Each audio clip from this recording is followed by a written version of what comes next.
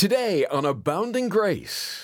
I'll tell you what, if you're a man, you're a woman that teaches God's word, you will have people unhappy with you.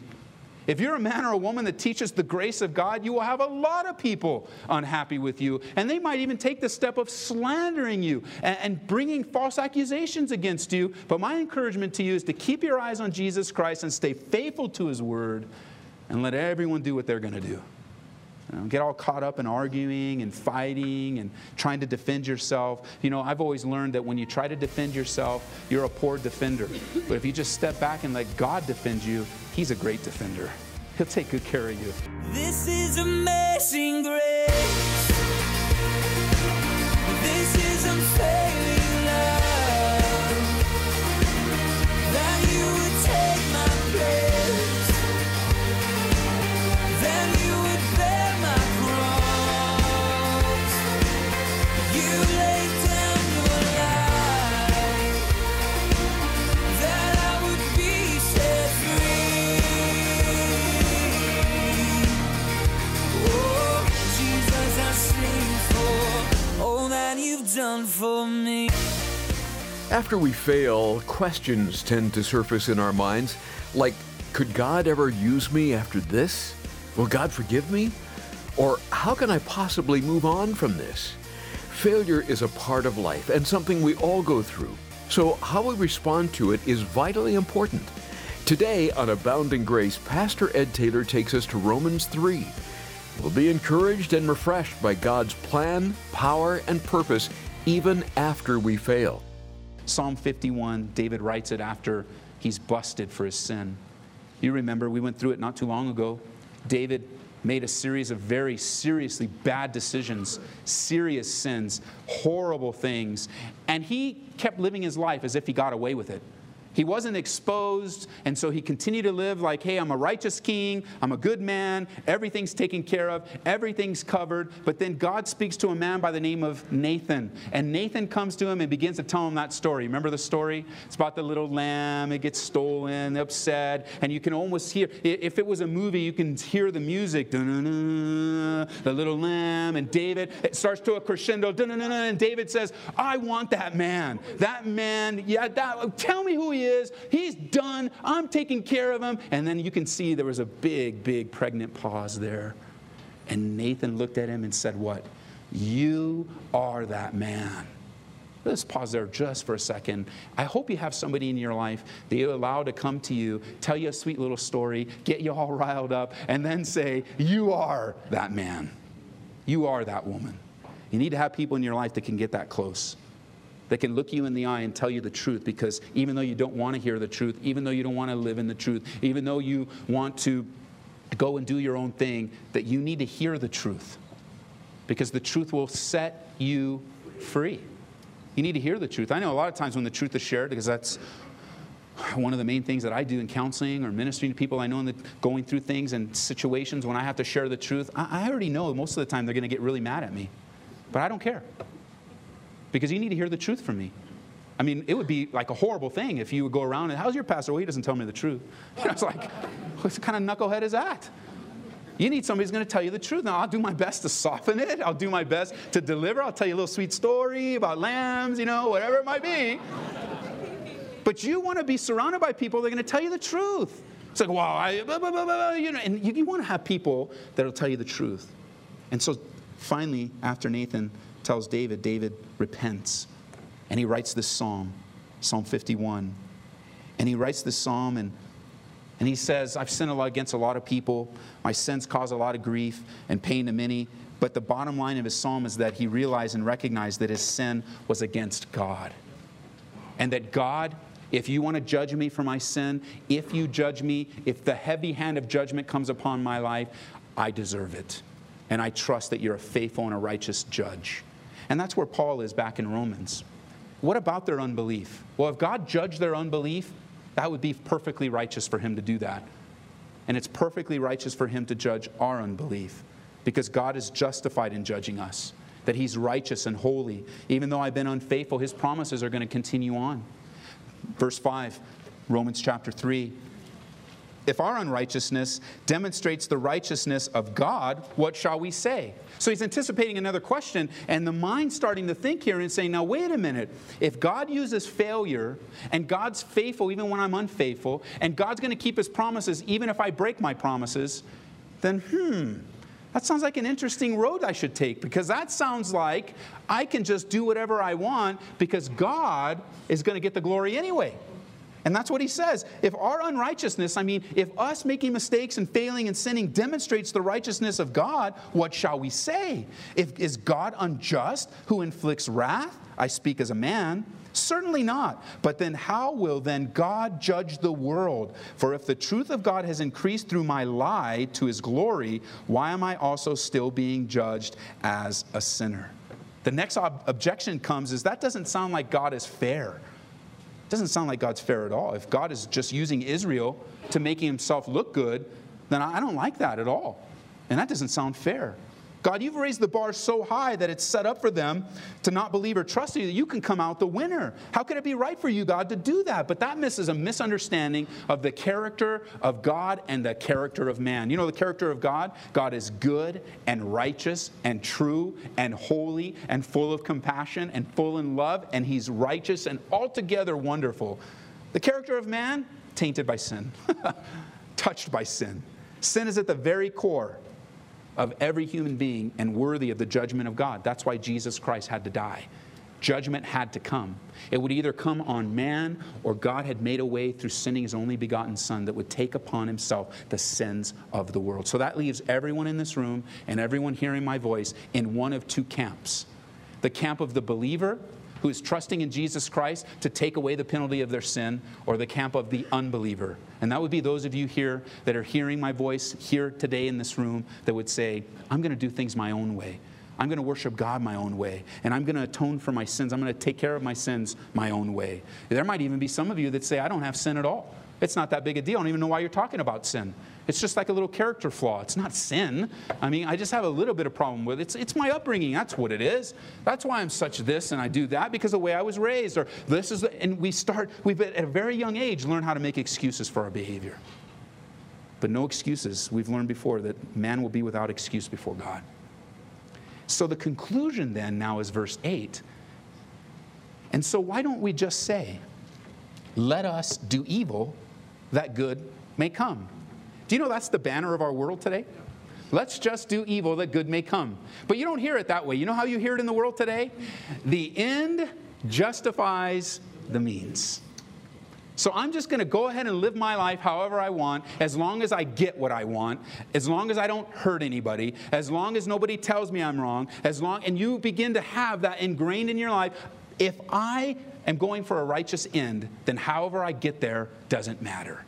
And that can spill into the church. Let's just go ahead and do more and more evil. Let's go out and not believe anything that God says so that God can show good on my behalf. If it doesn't matter really how God gets the glory, then it really doesn't matter how I live my life as a Christian. But let me tell you, it does matter how you live your life as a Christian.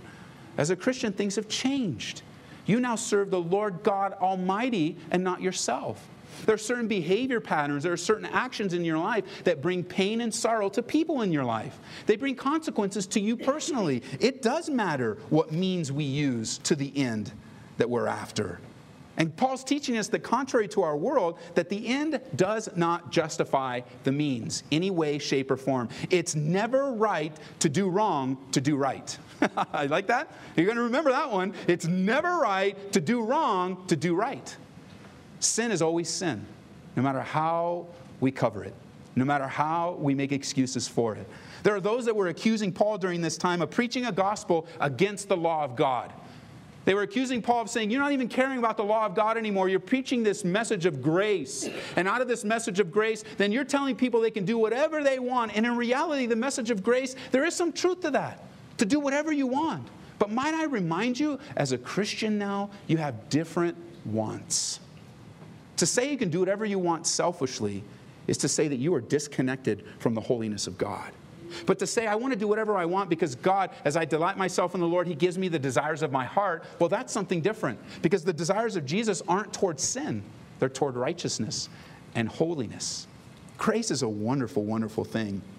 And I'll tell you, if you ever leave this place, if you ever listen to a Bible study on CD or MP3, or you tune into the radio, and you ever leave thinking that you've been given the okay to sin, then you've totally misunderstood the doctrine of grace.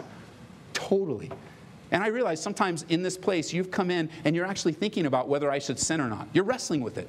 You're planning to sin, but you're not sure you really want to sin. You're not sure you're going to get away with it. You're not sure about the consequences. You really want to do right, but this difficulty's come in your way, and the short way out is just to sin. It's not a big sin. It's a little sin. I'm even justified to sin, but you're still deciding. And let me say, I hope you decide not to sin. I hope you decide not to sign the papers. I hope you decide not to steal. I hope you decide not to lie. I hope you decide to stick in there and to endure. I hope you decide to lay aside every weight and the sin that so easily ensnares you, and to run your race with joy. I don't want you leaving here misunderstanding the doctrine of grace. It actually teaches the opposite of sin. Flip over to Titus chapter 2. I'll show you what I mean. Titus chapter 2. And I'm glad you're here today. I'm glad you're hearing God's word today. I'm glad that you're open to the Holy Spirit. I'm blessed that you are open, that although things are tough right now, God can make a way of escape. Do you realize that? And it may not be for you right now. It might be for you up ahead. God always makes a way of escape with every temptation. Every temptation that we face, there's a way of escape, but it's not the shortcut. Sometimes it's the difficulty. Titus chapter 3. Look with me at verse 4, would you please? Titus chapter 3, verse 4. But when the kindness and the love of God our Savior toward man appeared, not by works of righteousness which we have done, but according to His mercy He saved us, through the washing of regeneration and the renewing of the Holy Spirit, whom He poured out on us abundantly through Jesus Christ our Savior, that having been justified by His grace, we should become heirs according to the hope of eternal life. In the verse 8, this is a faithful saying, and these things I want you to affirm constantly, that those who have believed in God should be careful to do what? Maintain good works. It's not good works and bad works. It's not, I'll do a few bad works to get to the good. He says, be careful. Maintain these good works. These things are good and profitable to men. Look at chapter 2 now, verse 11.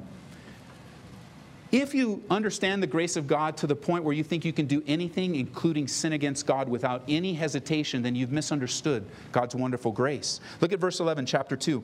For the grace of God that brings salvation has appeared to all men, teaching us. So we want to know what grace teaches, right? Listen. Denying ungodliness and worldly lust, we should live soberly, righteously, and godly in this present age, looking for the blessed hope and the glorious appearing of our great God and Savior, Jesus Christ, who gave Himself for us, that He might redeem us from every lawless deed and purify for Himself His own special people, zealous for what? Good works. Speak these things, Titus, and exhort and rebuke with all authority. Let no one despise you. Wisdom from the Lord will lead you toward obedience. Wisdom from God will lead you toward endurance and perseverance. The wants of our lives now are different. They're the desires and the wants of Jesus Christ, who dwells in us by His Holy Spirit. But if we drift away and our eyes are taken off the simplicity of a relationship with Jesus Christ, sin will ensnare us.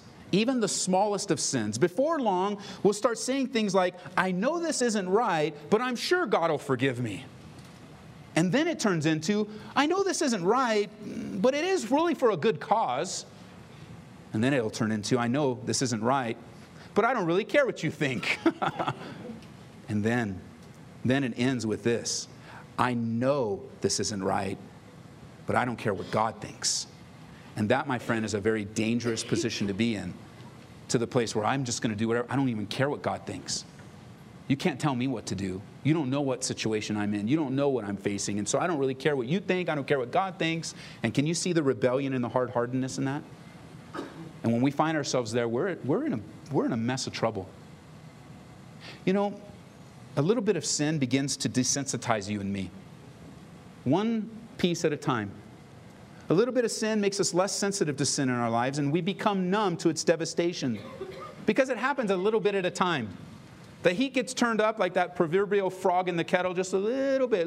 You don't really notice it. Because that self-deception gets built up, and we're no longer sensitive to the things of the Lord. We're no longer sensitive to sin in our life. And slowly but surely, sin begins to destroy your life. The sad thing is that you can look yourself in the mirror and say, I'm doing just fine, but sin is destroying you from the inside out. It'll eventually show up, even though it might not show up at the outset, looking on the outward man. And a little thing over a long period of time can cause great destruction. A little thing. When we were in California, one of the little things that used to eat up our house were termites.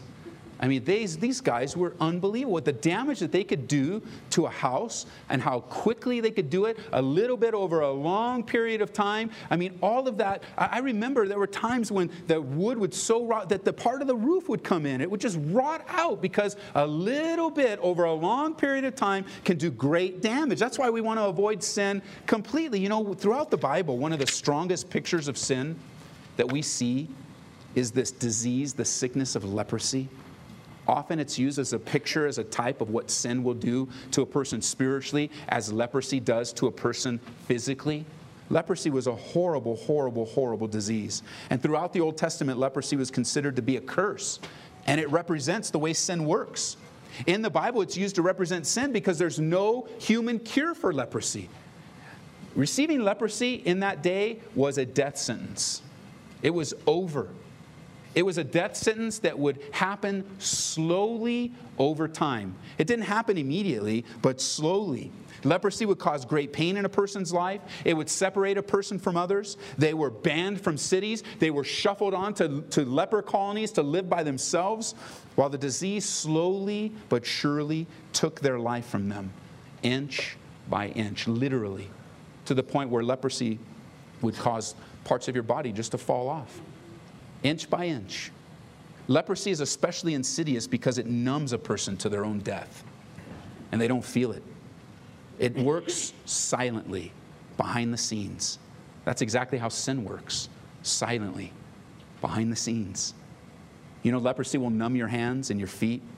And you'll go through life at a point where you don't even notice pain anymore. You're not even feeling it anymore. You could cut yourself. A leper could often die by bleeding to death because they didn't know that they had cut themselves and they had bled so much.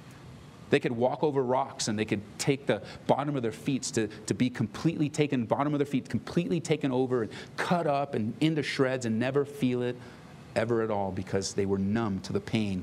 And they would often die in many different ways because they didn't feel the pain. You know, sometimes I feel this way. There are times I wake up in the morning and just think, oh, Lord, it would be so good to live a pain-free life. Amen? Right? Oh, my back and my knees and my head, pain-free life. But guys, pain is your friend. Pain is our friend. It's the body's alarm system that things are not all well and they need attention. When you lose touch with the way things ought to be, then your sensitivity is numb. Isn't that the way the sin works? Sin numbs you slowly and surely. You start out, that was wrong. I shouldn't have said that.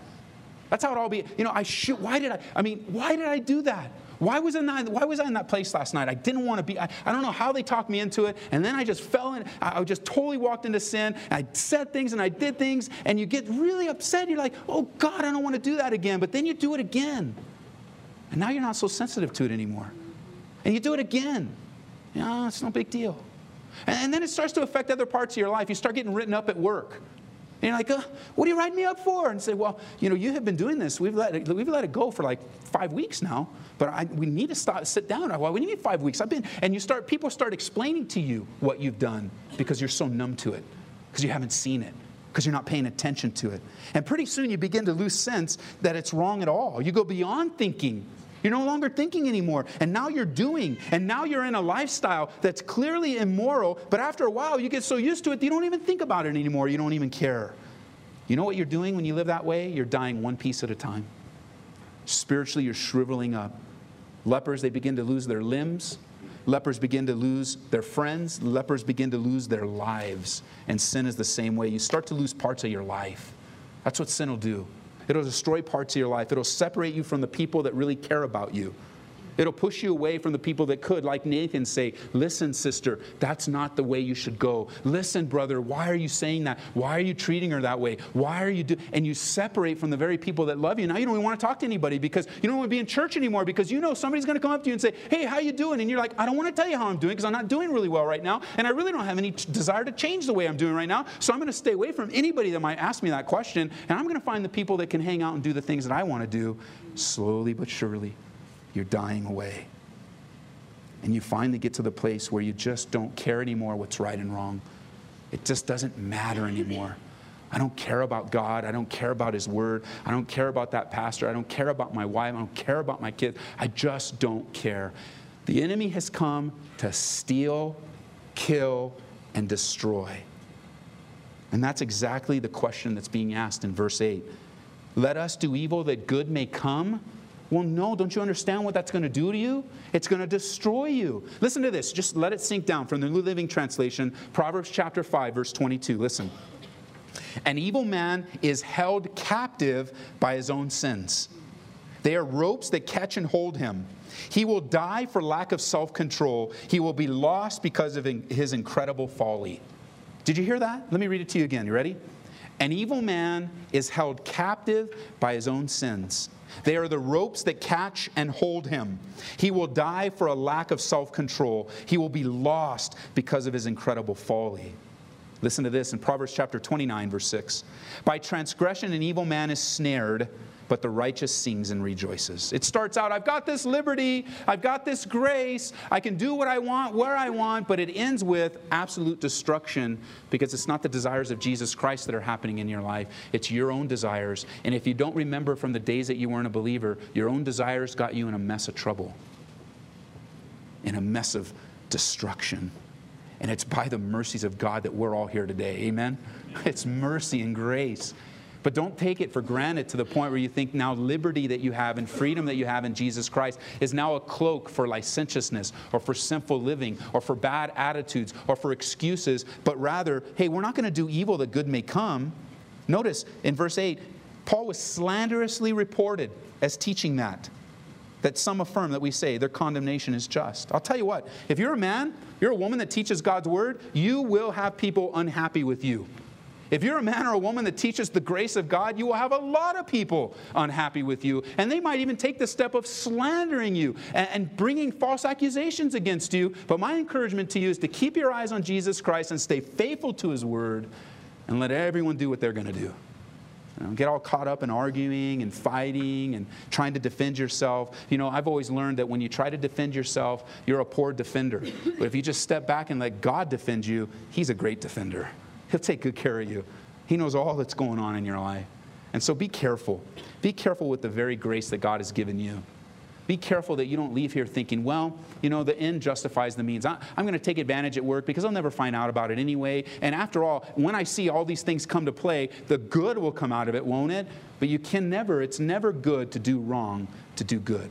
Never. You want to take that strong stand for righteousness and holiness, no matter if everyone comes against you, no matter if it's difficulty at every turn. You don't want to find yourself slowly but surely shriveling up on the inside, losing limbs, losing family, losing friends, losing life spiritually. Because the days are short. Jesus Christ is coming again. And He's looking to pour Himself into a church that's ready and willing to live for Him. So the grace of Jesus Christ is not an excuse. It's a tremendous gift that changes our lives to live for Jesus. So can God use our failure? Yes. Does that give us permission then to go out and just fail because God's going to use it? No. But I'll tell you what, if you find yourself on the other end of a failure today, if you will turn your eyes to Jesus Christ, God, He'll work all things together for the good. For those of you that love God, and I know you do, that's why you're here. That's why you invest your time in the study of God's Word and in the worship and serving the Lord. Because you love God. And so those of you that love God realize He's going to work all things together. I know that all things right now are pretty heavy and hard and painful, but I'll tell you what, you're going to be able to get through on the other side and look back and say, Amen, Romans 8:28.